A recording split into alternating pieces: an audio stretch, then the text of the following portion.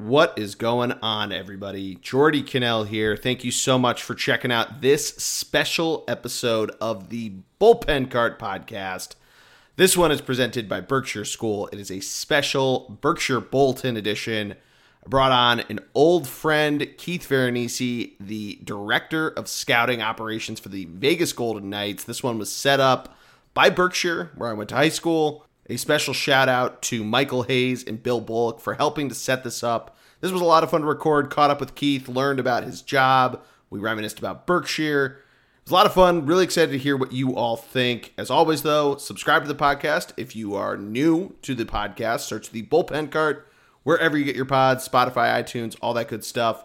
Follow us on social media. Thunderblog Sports is the Instagram handle. ThunderBLG on Twitter. But let us know what you think in the comments, whether it's on social media or wherever. But enjoy the episode. This one was a lot of fun. Here we go.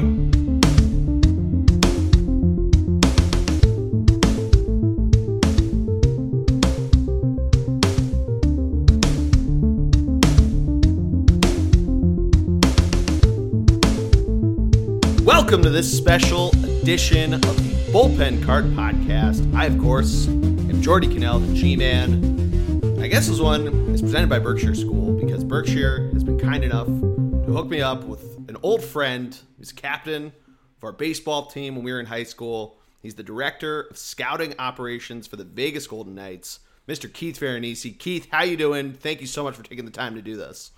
Yeah, no, it's good, Jordy. Glad we could catch up here a little bit. Chatting to you a little bit before this all started here. It's been good. I'm looking forward to bringing back some old memories and talking about what I do now and going from there. Yeah. So obviously we met at Berkshire. However many years ago that was. It was 2006. Yeah. So it's been 16 years almost, crazy. Which is pretty crazy. And we were different classes. For those that are listening that are Berkshire people that have never listened to the podcast before, first of all, welcome. Thank you for tuning in. Keith was 2010 from Berkshire. I was 2009. We met Keith's freshman year, my sophomore year, both of our first years at Berkshire. And then, Keith, I went to Lehigh. You went to Conn College. I kept when I was practicing all this, wanted to say Conn College. So now you work for Vegas. Do you want to take us through kind of how you got there and everything with that? Yeah. No, it's for me, it was pretty simple, Jordy. After playing 4 years of college hockey, like I'm sure a lot of your friends, they focused on going to New York City, going to Boston, working in finance, working in whatever they want to kind of explore different avenues with. I wanted to stay in what I've kind of known my whole life. That's hockey. Obviously, when you go D3, the chances of your playing career extending past is pretty slim. I was aware of that. So after college, a week after I graduated, I got a job in Utica, New York, working for the American Hockey League team, which at the time was affiliated with Vancouver Canucks, now affiliated with the Devils. I went there and didn't do anything on the hockey side. It was really on the business side. Sold tickets, did corporate sales, oversaw some of the business operations, and after a year and a half there, was elevated to vice president of the whole organization. Wow. Which was a quick kind of ascent to that position. But what I tell people all the time is that working in the American League is probably one of the best things that I would recommend to someone that's young coming out of college, because you wear so many different hats, right? Like just because you sell tickets, just because you do corporate sales, well, you're also working every game, you're helping out around the arena, you're helping out with the fan interaction and engagement, you're doing all kinds of things. So it gives you kind of the opportunity to feel out kind of what you're most interested in doing. I had the opportunity, my boss actually, I should say, had the opportunity to come out to Las Vegas when the team was announced that they were going to be joining the NHL. When he came out here, he just asked if he could bring a few people on his staff to just kind of help out, again, get the business side up and running. At the time when the team was announced, we weren't going to field an actual team for 12 months from then. So the hockey side of things was kind of on the back burners, getting the ticket sales up, getting corporate sales in place, getting your marketing in place, all of that stuff. Sort of needed to happen. Like the NHL granted our owner Bill Foley a team, and next thing you know, you kind of have to do all these things that come with being an NHL team. Yeah. So I went out there with my boss. Like I said, it started out selling tickets again. At the time, I think they had the building held 18,000. They had 12,000 maybe season ticket deposits already. So it was more or less just kind of filling in that back end, and I did that for a couple of months. Our owner Bill Foley hired George McPhee as the general manager at the time, and at that point, it was an opportunity for me to kind of transition into the hockey side of things. Cool. George was building out his staff, so he was hiring our assistant general manager at the time, who's now our general manager, Kelly McCrimmon, hiring Misha Donskoff, who oversaw kind of our hockey operations, hiring out the scouting staff, headed by Von Carpen and Bobby Lowe's. And there was an opportunity for me to kind of just say, look, I would like to figure out a way to get in. I don't know what that means or what that looks like, but I'm here. This is what I've been doing for the organization. Here's my background. And honestly, I was really fortunate enough that everything kind of aligned and worked out well, where I was brought on board as more of an entry level position, where I kind of worked really closely with both amateur and our pro staffs, helping with video, breaking down certain prospects, doing some of that the tedious work, I guess, that some of our scouts necessarily don't have time for. Okay. And it's kind of matured over the last 4 or 5 years. We were a new organization, right? So we're approaching that time where, there's a little bit of turnover, whether it's new opportunity for someone, whether someone goes on and goes to a different organization, whatever it may be. And it's kind of opened up a new role here where I'm in my current position, where I work, again, really closely with our amateur and our pro staff, more on the amateur side, gearing up for the NHL draft, making sure that our scouts have what they need from a video standpoint. They have an anticipation to the draft coming up here in a few weeks, organizing our meetings, organizing our lists, so we have all of our players of interest in order. And then again, you're at every single game here, right? You're watching our team every single day. You're providing insight to our analytics department, providing insight to our scouting staff and our management group, and just kind of pitching in wherever you can. That's awesome. Yeah. So you're, like you were saying, you're wearing a ton of hats. I mean, yeah. How has it been, like, with COVID and everything, of like going out? Like, do you go? So you're at most games, so you're not on the road and a ton of stuff. Yeah. Like that. So for our team, it's really just our president of hockey operations, George McPhee, and Kevin McCrimmon, our general manager, that go with the team on the road. But we're at every home game. That's awesome. COVID obviously through. Yeah, we were fortunate enough, even during COVID, when there were no fans in the building, we were able to still go to our games. But yeah, no, we're at every single home game. Different hours, right? You're not necessarily just working a 9 to 5 Monday through Friday. You're pretty much on the clock, 24/7. Some nights your game doesn't get over to 11 o'clock at night, and then you're back in the office at 8 o'clock in the morning, whatever it might be. But yeah, no, we're watching hockey for a living. Jordy is the best way that I kind of describe it to people that maybe aren't as familiar with hockey and NHL like you might be. Yeah, that's really awesome. So, like, you're gearing up for the draft. You mentioned it, you're breaking down film and stuff like that. Like, what does that for the average fan, the new fan to hockey? We've just gotten the news of like a huge growth in playoff views. So there's probably new people coming into it. Like, what does that come into in terms of, like, you're talking about breaking down amateurs and stuff like that? Yeah. Like, what exactly does that entail? Yeah. And my position, so we have a scouting staff on the amateur side that consists of 12 people all over the world, right? So the video is definitely in a support role. So we've got 12 guys. They obviously can't be, everywhere at once. So our job here is to provide them with video and breakdowns of certain players that will support what they've seen throughout the year. These guys are on the road 27 to 30 nights a month. Wow. So they're all over the place. Our job here is, if you can't be in Ontario because you have to be in, wherever it might be, we can help you get what you need on those players in that area. So our job here is to just support them the best that we can. And if they want certain shifts of players, if they want, a breakdown of their strengths and their weaknesses, we can provide that. If they want goals and assists, if they want points, if they want, whatever it might be, we have the ability to do. But our job here is to understand what they're doing, night in, night out, their travel schedule, and then just providing them the support that they need to help with their assessment of the player throughout the whole year, right?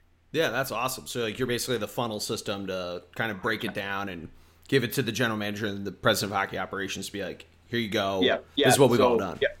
Yep. So we'll have, periodically throughout the year, actually next week, we'll have meetings where our guys get together and they've kind of formulated their lists of whether it's their area, they've got them ranked 1 through whatever, and they'll present that to our general manager and our president of hockey ops. And from there, it's just an open discussion of how you formulate your final list. And then when it comes draft time, right, the work's been done. Now it's just managing it all on the back end and seeing how it plays in front of you. And then once you're up, you know who the next guy on your list is, and you've done that work, right? You're not scrambling at the time. That's awesome. That's incredible. Like, like with your guys' stuff too, like how far down the road are you looking? Are you looking at like 16-year-olds that'll be in, the 2023, 2004 or 24 Yeah, drafts? no, for us, the focus on the amateur side is certainly the draft year. Yeah. So this year would be 2004 birth years.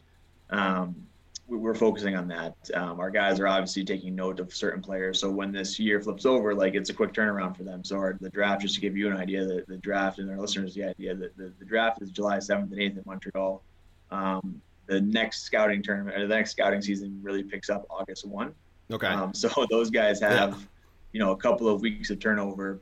And then going into that August 1, deadline or date, you already want to have some players that you need to go out and see, right? So while you're focusing on the current draft year for the players that you're going to draft this season, you've got to have that list of players that we call underage players, just so you know, right, where your area of focus needs to be when you start the season. And then again, the process will play itself out. You can't chase individual guys. You kind of go to the games and you see which players attract your attention. And then from there, that's how you start building out your players of interest. That's awesome. That's super cool. And like, yeah, I mean, it sounds like a dream. It sounds pretty awesome that you've gotten to this point and where the team is and just being a part of a final oiled machine. Obviously, Vegas has had tremendous success out of the gate. This first year you guys have made the playoffs. Has that been any different comparatively to the first couple of years? Yeah, and I should say this, we've been so fortunate, Jordy. Like for me, it's just when I got out here, right? You don't quite know what you're going to get into. It's a new team. You assume that there's going to be buzz around the team, excitement around the team. But honestly, God, you couldn't have been better. Like our first couple of years, and even now, still like the shine, in my opinion, hasn't worn off one bit. Yeah. When we started here, you couldn't have a VGK event without it being sold out, whether it was a watch party at a bar, whether it was a game, whether it was whatever it might be. Our practices are sold out. Like it's just one of those things where this area, I think for the first time, felt that they had something of their own, right? Like we're known for the 2-mile destination, that's the Las Vegas Strip, but there's so much more. There's people that live here, right? Like I live here, I live in a community, I live in an area that you'd have no idea was Las Vegas unless you just looked it up on a map, right? So the fans here have been incredible. They've adopted us as their own. One of our slogans is Vegas born, because that's truly what it's been. We're not a team that was relocated and put here. We're a team that started here, right? And we were built here. This is what the foundation of our organization is. And the fans have been incredible. It's been a real treat to be a small part of what we do here. Yeah. But yeah, no, it's been awesome. That's incredible. Yeah, I remember a girl I went to Lehigh with. She was from Las Vegas, and obviously this is 2009, so almost a decade before the team was even announced. Yeah. Or 7 years, I guess. But there was, I guess, before the Coast Unified, was the IHL was out there. Yep. But there was a team out there, and she was all about it. So like when all the news came out of, like you were mentioning, just 12,000 season ticket sales, like it was really cool to see, like, all right, this is clicking right away, and seeing all that. And like Seattle had a similar experience, obviously not the immediate success Vegas did, but like the fact that there are those like niche markets that explode. Like the news came out when the Predators finally made the Stanley Cup, but I went to Nashville and I went to a game and a guy was like, yeah, we've always been all in. So like hearing stuff like hockey in the desert, hockey wherever, it's cool finding all that kind of stuff out. So like finding that, like getting it from the source is pretty cool too. And it's for us, like we became known, like we had a ton of success on the ice to start, but I think what we really became known for was just the presentation of our team, right? I was going to ask you about that. Have you been a part of that at all? Have you been secretly the night this whole time? I can't take 1 ounce of credit for that, Jordy. We have a team on the business side that's incredible. For me to have no experience in what goes into presenting what they present, like I think the mindset, right, is that you're in Las Vegas, you're a tourist destination of the world, you're an entertainment capital of the world. What's going to separate Vegas Golden Knights game from whether it's a cirque show, whether it's a concert, whether it's some sort of event going on, an award show, whatever it might be, what separates you from that? And I think the mindset really was, well, they're coming to an event and a hockey game is being played at that same event. And that's kind of what, like our first couple of years before COVID, it was, okay, intermissions were cirque shows, right? Intermissions were concerts. Imagine Dragons we're going to sing the national anthem and they're going to play a song for our warm-up. Like it was just That's the awesome. things that they did, yeah, they just really attracted the audience, right? And it's an audience that maybe wasn't so familiar with the game of hockey itself, right? You have to teach them the basics of hockey. They have to understand what icing and offsides and all this Yeah, stuff is. yeah, yeah. But they're coming to the game and they're spending great money to do it, and we need to put on a show for them outside of just the hockey game. Sure. Yeah. What's it been like with the Raiders now there? Obviously, like, they moved during COVID, but like, has that been any different in terms of what you guys have seen? Yeah, no, they've gotten, the NFL is just a monster, right? Like it's I think it's wherever the NFL goes is going to have a ton of success, and there's going to be a lot of people that follow. But I think the biggest difference, and this is not just like it's our fans are local fans, right? Like this is the predominant, our crowd predominantly is from Las Vegas. Yeah, of course you're going to have, if you're an away team or a visiting team fan, you're going to pick coming to Las Vegas does maybe the 1 or 2 games that you go to a year outside of your own market. I think with the NFL, right, is that you've got fans coming in from Oakland. You've got a lot more tourists because it's, 8 games a year. It's easier to put on your calendar. It's going to be a Sunday afternoon or whatever it might be. So I think it's a little bit different in that sense. But a ton of support nonetheless, right? Like it's a beautiful building right off of the Strip. It's sold out. And they're going to have a lot of success in what they do for a long time. Yeah, that's really cool. I guess the other sporting event I can think of that just got announced, the F1 race. Are you guys involved in that at all? Yeah, no, not. I've only followed it from the Netflix documentary. Yeah, same here. Yeah, and like I couldn't even begin to imagine how they're going to set up that whole operation. Yeah. The one in Miami was incredible. How they did it around the NFL stadium. Around the NFL stadium, I think by the Bellagio fountains, all of that stuff. Like, it's going to be incredible. Really, it has to be, and it will be, because Las Vegas. Even when you watch like the NFL draft, right? You watch the All-Star game in Las Vegas for hockey for the NHL, like everything that's done, it has to be done to like a higher degree, right? Sure. So I would imagine that the F1 will be no different. Yeah. Were you guys involved in planning all that pageantry throughout the All-Star weekend when it was there?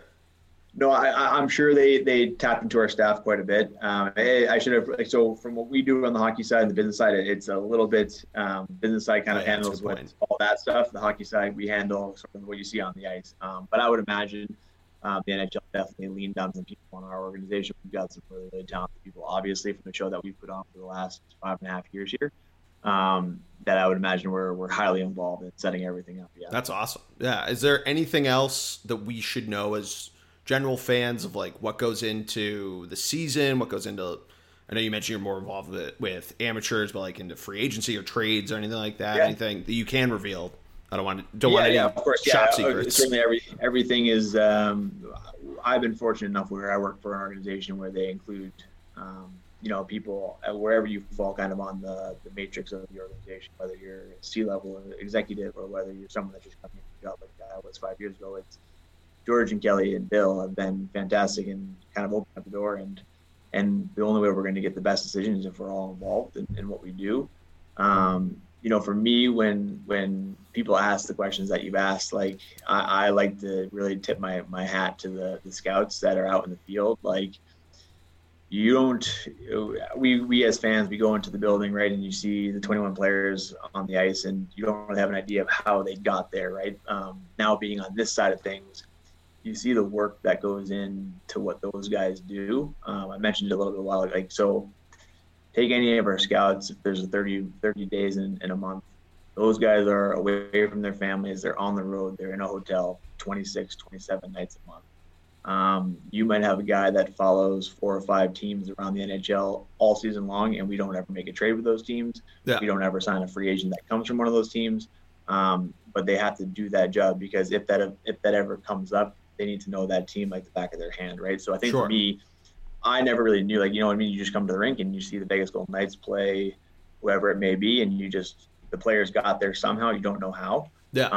And then being on this side of things, well, now you're kind of a passenger to seeing how those decisions are made and how those players are identified.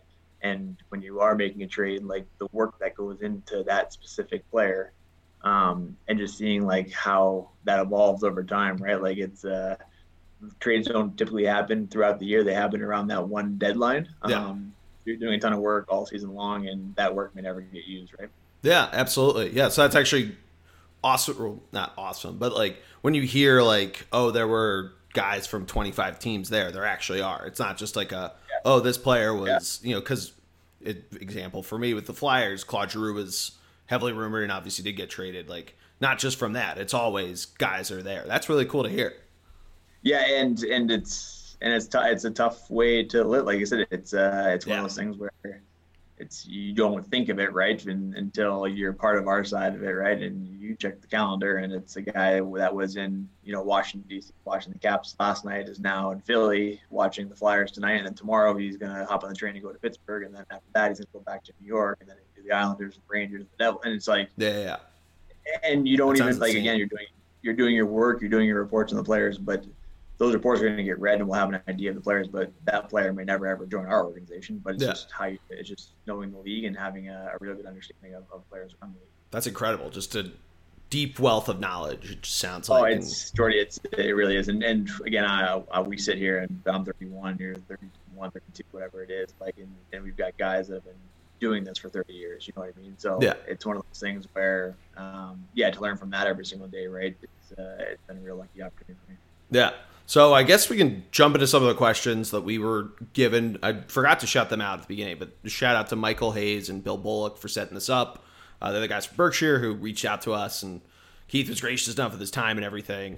You kind of mentioned it that it's what you wanted to do after college, but what is this something you had an idea of when you were on the captain of the Berkshire hockey team? You knew you were going to play college. Like, did you know you wanted to stay in it, or did you have an idea going in? Yeah, no.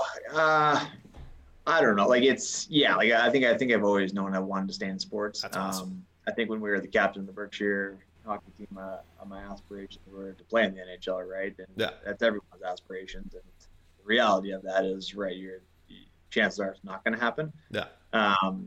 But it's one of those things where I think it's all, whether you ask any of us that played, even yourself, right? Like if you don't play at college, like sports are your life, right? So whether it's working in the NHL or working in a different professional sports league, like you're doing it now in a different capacity, right? And it's just what you feel the most comfortable with, right? Yeah, absolutely. Yeah, for me, it was kind of a weird path of just this isn't my day-to-day job. It's just a hobby and everything. But like, I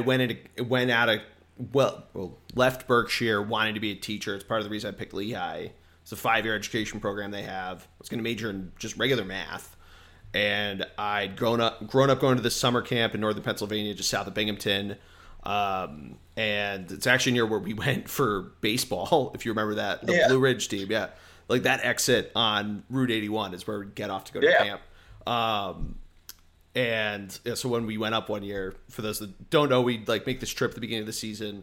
And the first year we went, I'm like going nuts, and like Keith and a bunch of people on the team, like, what are you doing? I'm like, I'm going completely nuts. I'm like, I know this place, I know that place, I know this place. And the next year we went, I like text my dad, be like, we're going to camp. My dad drives up, if you remember this, it was like freezing cold. My dad's just sitting there and like just taking it in and be like, oh, this is so cool. This is so awesome. But so to fast forward, I was a camp counselor there the summer between my freshman and sophomore year. All the counselors were teachers, part of why I wanted to be one. And one of the senior staff members, who was actually the reason my dad ended up at camp, we talked about the Phillies when I was a camper, when I was a counselor.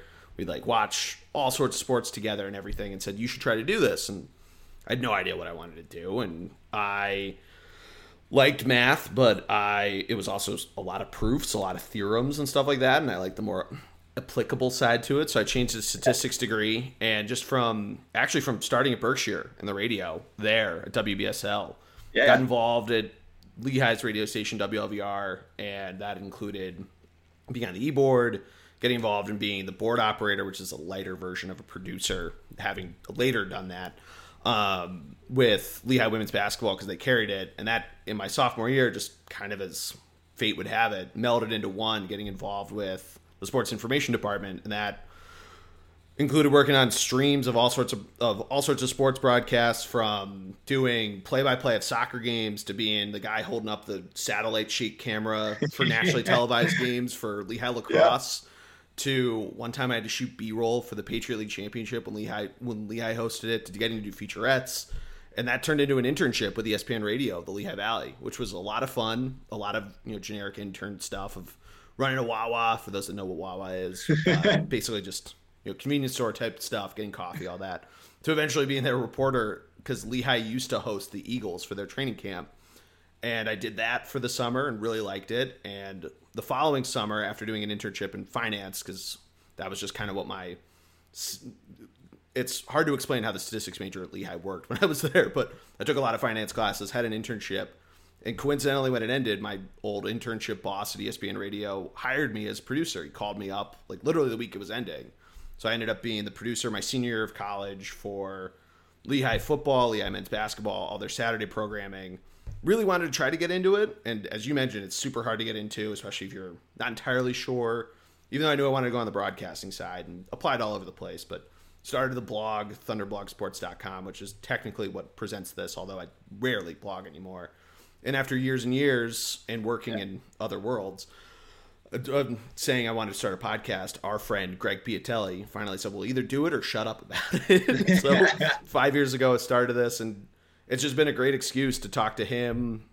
We've had Jake Goldberg on, our both of our still very good friend, and a number of other people. We interviewed another friend of ours, Chris McCarthy, a year ago, who's still doing some pretty incredible things with his business. So it's been really cool, and just kind of seeing how my career's developed. I worked in finance for a while, and then I wanted to try to go back into sports broadcasting. So I relearned coding to try to make my website better, and really liked that. So I talked to some friends that are developers, and now I work in tech. I work for a software company. So it's kind of funny how, even though I've never really broken into, being paid to do anything in the sports world, it's still kind of helped me get to where I am now. And it's kind of funny how it just started from literally being at the fair the first day of preseason at Berkshire, seeing WBSL, my dad being like, DJ Jordy, and that's I remember those days. How Monday this all night at 8 happened. o'clock, whatever it was. Yeah, JJ and the G-Man rocking the night. Two times. Well, and honestly, for people that do listen to this, Jordy, it's not a surprise that you're doing this now. I think if you were to ask us back then, like, you were going to be a sports broadcaster, you were going to call games, you were going to do those sort of things. We all knew how much you loved sports, right? And you knew way more about them than all of us did.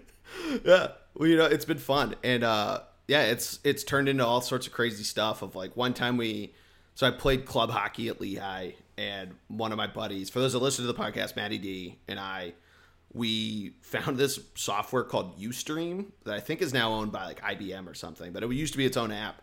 And this is like before Facebook Live or anything like that. We streamed a hockey game after we graduated. It was the like whatever league we were in championship, and we called that. I tried, like, when I was trying to apply to jobs, I tried to find it, but like IBM bought them, so I didn't have access to the video anymore. And like, it's funny how all that kind of stuff just kind of works out and how it all goes. So yeah, you figure it out, right? You figured it out along the way. But yeah, I mean, I guess going back to Berkshire, you were there for 4 years, I was there for 3 years, but we crossed over for all 3 of my years. It was so much fun. I mean, we were talking off air. We both haven't been back in forever.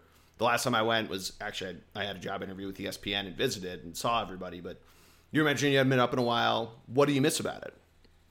It's for me, it's that place is so special. My dad went there for 4 years. Like you said, I went there for 4 years. I just had a son in March. That's awesome. Congratulations. Thank you. I'd love to go there for 4 years. Like, it's one of those things. I think when it's so much different than college, right? You don't have the party aspect. You don't have the drinking aspect. You don't have kind of like that social, I don't know, maybe that alleviates some of that social awkwardness. Like, you're just on campus with people, whether it's teachers, whether it's your coaches, obviously other students, like, and you just figure it out and you just make fun. Like, you make things, like, you just figure out a way to just have fun every single day, right? Like, you're on, like, I don't know if, I mean, like, we talk about some of these guys, Jake and Chris and a few of those people. Like, I haven't spent more time with, like, my wife than I did with those guys. Yeah. When we were at school together, right? Like, you wake up and you have the same schedule, you go to the same classes, and do the same things after school ends, you do the same things at night, you do study hall together, and you just, it's just one of those things where you just are with everyone every day. So I miss the place is just so special to me, and now it's it's gotten only nicer since we've been there, right? I know, right? It's one of the spots where if you're fortunate enough to go, like it truly is. It's definitely something that's not to give in. Like I can truly attest to that. Absolutely, yeah, I totally agree. It's crazy of just even since the last time I went, 5 years or no longer than that. To our point and before the show, how long it's been and how it feels like yesterday, especially in the era of COVID. But like just like seeing everything on Instagram and everything that's gone in. We were there at like seeing a metamorphosis. We had the old Berkshire Hall going into Centennial Hall. For those that don't know, the 100th year of our school. They're redoing the classroom buildings. We went to class in trailers on the tennis courts. And then you got the new Berkshire Hall, the new hockey rink, all this different stuff. And now they've built even more stuff since then. And it's incredible. But I totally... It really is. Like, we were fortunate enough with the new building, the new hockey rink and the gym and all that. We were fortunate enough to have that. But to your point, like maybe this is, for lack of a better term, the eyesores of the campus, right, are now just beautiful. Oh yeah, beautiful buildings. Like it's incredible. I'm excited to get back, but I'm also afraid that like there are certain parts that we won't even recognize, right? Yeah, exactly. I've gotten to know some people that went like way before we did, whose kids have gone and have either graduated recently or are still there, and that like talking to them about it and hearing some of like the building names and stuff like that, I'm like, that is what. Yeah, I can't do that.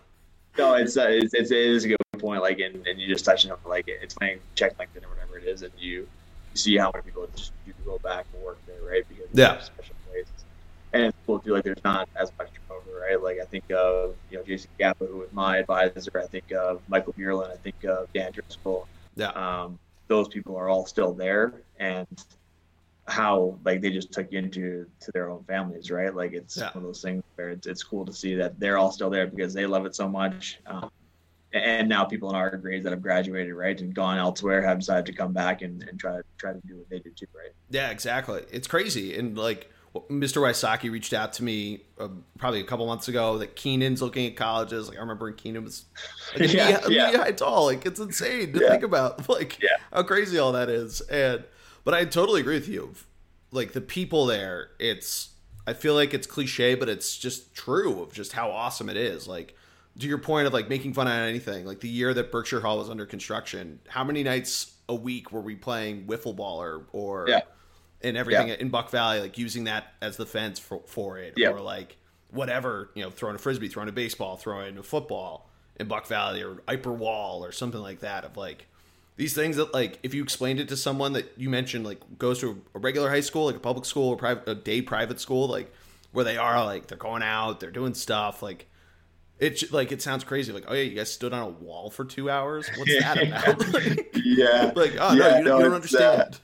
It's a good point. No, it's a good point. And, like, when you go to these, like, for us, right, it's, sure, you have your pocket of friends at Berkshire, but you associate with everyone because you're almost forced to, right? Like I think when I did public school for 1 year. I did too. My freshman year, and it's just way different, right? You're in a class of 600 kids in a school of 2,500, right? It's just you're only going to have your 4 or 5 or 10, whatever it is, group of friends that you kind of always are with. Where at Berkshire, right? Like you have your people that you're closest with, and the people that you typically sit with at meals, but aside from that, like you're interacting with everyone because you're almost forced to. Yeah, right? And it's pretty fun. Like because you're forced to do an activity and everything, and like having different friends from those that like you see around. It's like, oh hey, this person. It's crazy how that all works out, and that you see all these different people, and that like you mentioned, like you're forced to see because it's a school of 3. I don't know how big it is now, but it was like 350 people when we were there, maybe 370, and like. You do know everybody, and kind of something about them, even if you've maybe said 5 words to them. And when you do eventually have to, because of whatever activity, because of, the form meeting that was on Thursday, it's like those kind of things, like the trust building exercises that we all probably have to do at work and stuff like that. Like you actually get to like be like, oh, I know that's Keith, even though you and I knew each other. But like, something about him, right? You know something about him. Yeah, exactly. And it's fun. Like, and I think to your point too of like, you have advisors, you have coaches, you have teachers, and like getting to know them on a personal level too. Like, it's certainly like, at least for me, because I definitely was like very much in my shell and still like probably one leg out of my shell when I went to college. But like if I'd stayed at a larger public school, it probably would have been very like a lot more sheltered that way. Yeah. Wouldn't have really known how to make friends. And I think that's also like the fact that you're away from being home and you know how to do that. It really prepared you pretty well for that. Not to really lean into the not just for school but for life motto, but really I was going to say, what's Berkshire paying you for this? Yeah, nothing right now. But you're absolutely right. Like it's you're forced to grow up quick, right? Like when I moved, I was 15 years old. That for my friends at home are like, wait a minute, I don't want to do that. Like, yeah. And sure, Berkshire's there and they've got their hand out and they'll help you and make sure that you stay on the course and you do what you're supposed to do. But at the same time too, like you have to be 15 years old and be comfortable saying, okay, I'll see you later. Like I was fortunate enough, you were a little bit further away and yeah. Philly, like I was fortunate enough where my grandparents lived 5 miles down the road. My parents were only drive. So like I'm closer in that aspect, but also like you're still away from them, right? So you are forced to definitely grow up a lot faster than maybe you would have been back at public school. Oh yeah, absolutely. And like it's crazy thinking about it too. Like you mentioned, like 15, 16, like leaving the house, having to figure things out. Like and the day at Berkshire is pretty structured. Like you're at school from 8 to 3, you have practice until like 5, then you're at dinner. Sometimes the dinner was sit down, so that was even more organized than study hall. But like, so there was their adjustment there going to college of like, you go from having school for literally 8 hours to like you might have school for 3 hours in a day and figuring out maybe 3 times a week. Yeah, maybe 3 times a week. And but like you still figure out a ton of stuff there because you need to organize it. Like you need to sit down. Like you have a rigorous class schedule and figuring all that out. And like even just being left to your own devices with study hall of like you can go to the library, you can do structured study hall. Eventually senior year you get the little more freedom to do stuff. But like it is cool of just how like you didn't like because of the structuredness, you still had to figure it out on your own. Kind of because they pigeonholed you into a smaller time slot to get your homework done. Whereas you go to public school, even if you're playing on a sports team, your practice is probably over at 5 o'clock. Then you're left to your own devices for 6 hours or however long until you go to bed. So it's kind of cool that way. But yeah, I mean, so we kind of covered memories. We covered staff and everything. You mentioned GAPA. I mean, that guy was the man. Yeah, and it's again one of the sadder things because I haven't done as good of a job as I probably should keeping in touch with those people. But to your point, and I think it speaks volumes, right? Like if I picked up the phone tomorrow and called, like in my phone, it's not Jason Gappa, it's still Mr. Gappa, right? Yeah. Like I think I could have the conversation and it would be like we never even stopped talking, right? Yeah. So I think I've talked to Dan Driscoll like a bunch of times since I've graduated. That's all stayed the same. Like you just those people, you spend so much time with them, you're so close to them. Even though maybe you grow apart a little bit, you still know that if you pick up the phone, you can have that same kind of conversation. Yeah, it's pretty cool. And feel like you never missed a beat. Yeah, like our 5-year reunion was that way, and I feel like if I were to pick up the phone and call Gappa, he'd immediately be giving me crap about the Phillies and the Mets. 100%. Like immediately the 100%. seven run lead, the no hitter, all that stuff. Like it's just incredible that way. I mean, is there anything else from Berkshire that like you miss, or like any memories that you can specifically think of that you think back on? Memories for me, I think. Would definitely be the new building, opening up the new building. Yeah, that was pretty cool. I think for like a personal memory, scoring the first goal in the new building. Oh yeah. We had some good hockey players on our team that I could always hold over their heads that I had that one. They weren't going to take that one from me. They've since gone on and played at a higher level. Chris McCarthy got a contract from an NHL team, but I've got that one on him, so I could always have that. But no, like it's so hard to think of just like one certain instance, right? Because you just had such a good time there your whole 4 years, right? And yeah, you look forward to when it was August or whatever, and you get ready to go back to school, right? Yeah, I would always think of it like obviously very different fictional universe, but like Harry Potter and like the start of the books of like how he'd be like getting like angsty to go back to school and everything. Like I would think of that, like especially like the couple years I still went to camp and like coming back and like the 3 weeks or whatever between then and like going back to public school, we're kind of like, oh man, school, I got to read the book. And like going back to Berkshire, it was like I'm messaging Greg, I'm messaging you, I'm messaging Jake, like being like, yo, what dorm are you in? Who's your roommate? All this stuff, like let's get back, all this. Like and you mentioned like being in Philly, like it was like me, Jake, my sister went to Berkshire. For those that don't know, not a ton of other people. Chris was there, but then Chris left after a year. Then we stayed in decent contact, but like not having like people right there that I could just like hop in a car and go see. It was like really exciting to be like, all right, I'm going away. I'm going to do this and all that stuff. So I mean, like I miss it a ton. I mean, having gone back to school after college, I can say I don't miss the as much as I liked school when I was growing up. Don't miss the school part. I don't miss having homework or exams because I did that for a year doing relearning the programming and all that to change my career. But I do miss the place. I miss the people, and it was so much fun. It's fun to look back on, even knowing the high school awkwardness and thinking back on that part of it.